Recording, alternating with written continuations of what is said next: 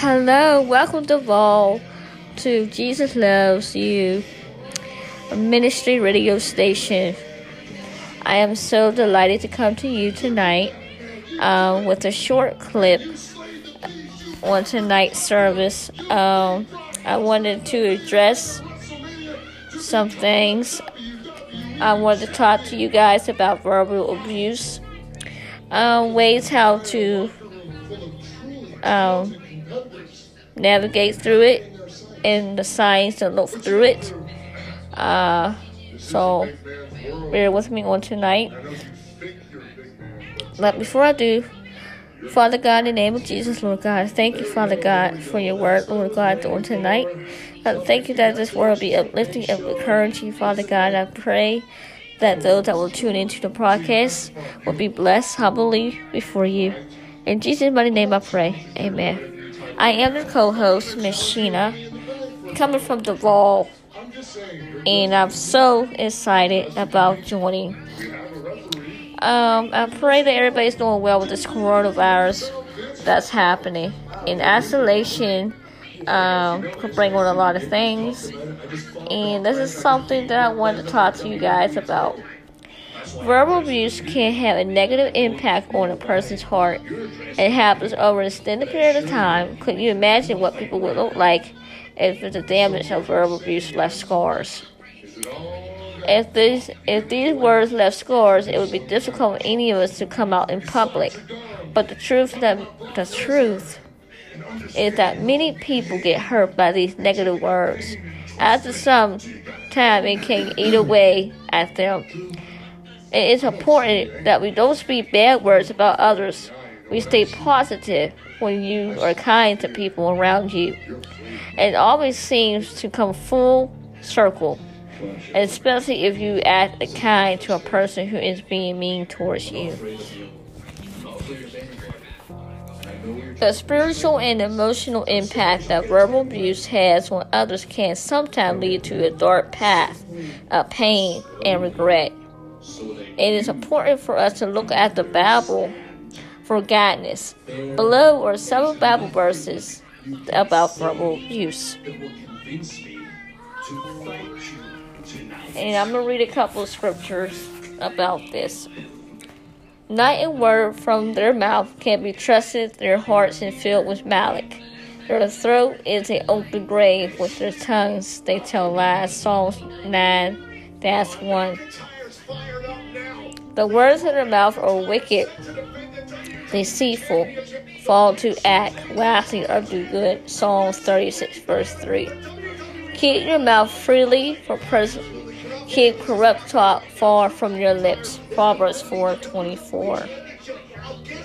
The mouth of the righteous is the fountain of life, but the mouth of the wicked conceals violence. Proverbs 10:11.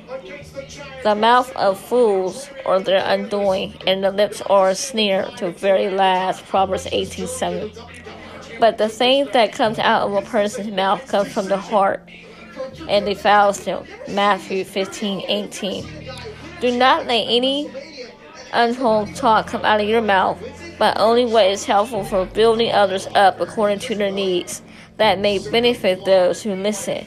Not grieve the Holy Spirit of God, in whom we seal for the day of redemption.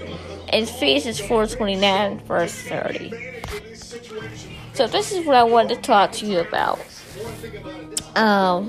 It's very important to understand Christian guidelines and Christian truth and Christian methods, and to understand that we don't have to walk in fear.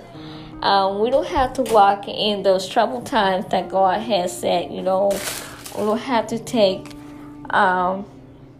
anything that's not of God's will to persuade our life. We are called to be God's children and God's vessels. So therefore, God has given us the authority to cast out anything that's not like Him, that's not functioning in the Spirit of God. So anytime you deal with some type of verbal abuse and it upsets your spirit, it's not a God. So your job is to rebuke it, pray, and if it gets out of hand, to seek help.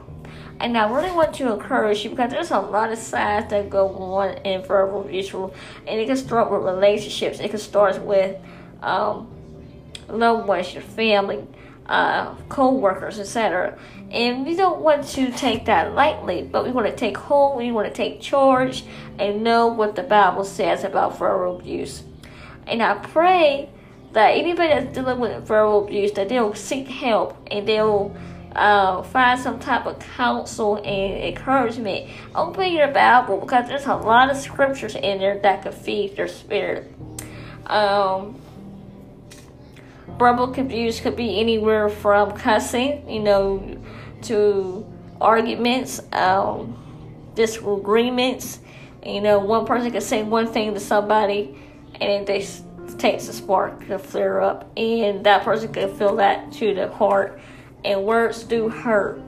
So we have to be careful what we say to one another. And especially in this time of the coronavirus, got people speaking sideways. And we have to know our authority in God. And we have to understand the truth that verbal abuse is not acceptable.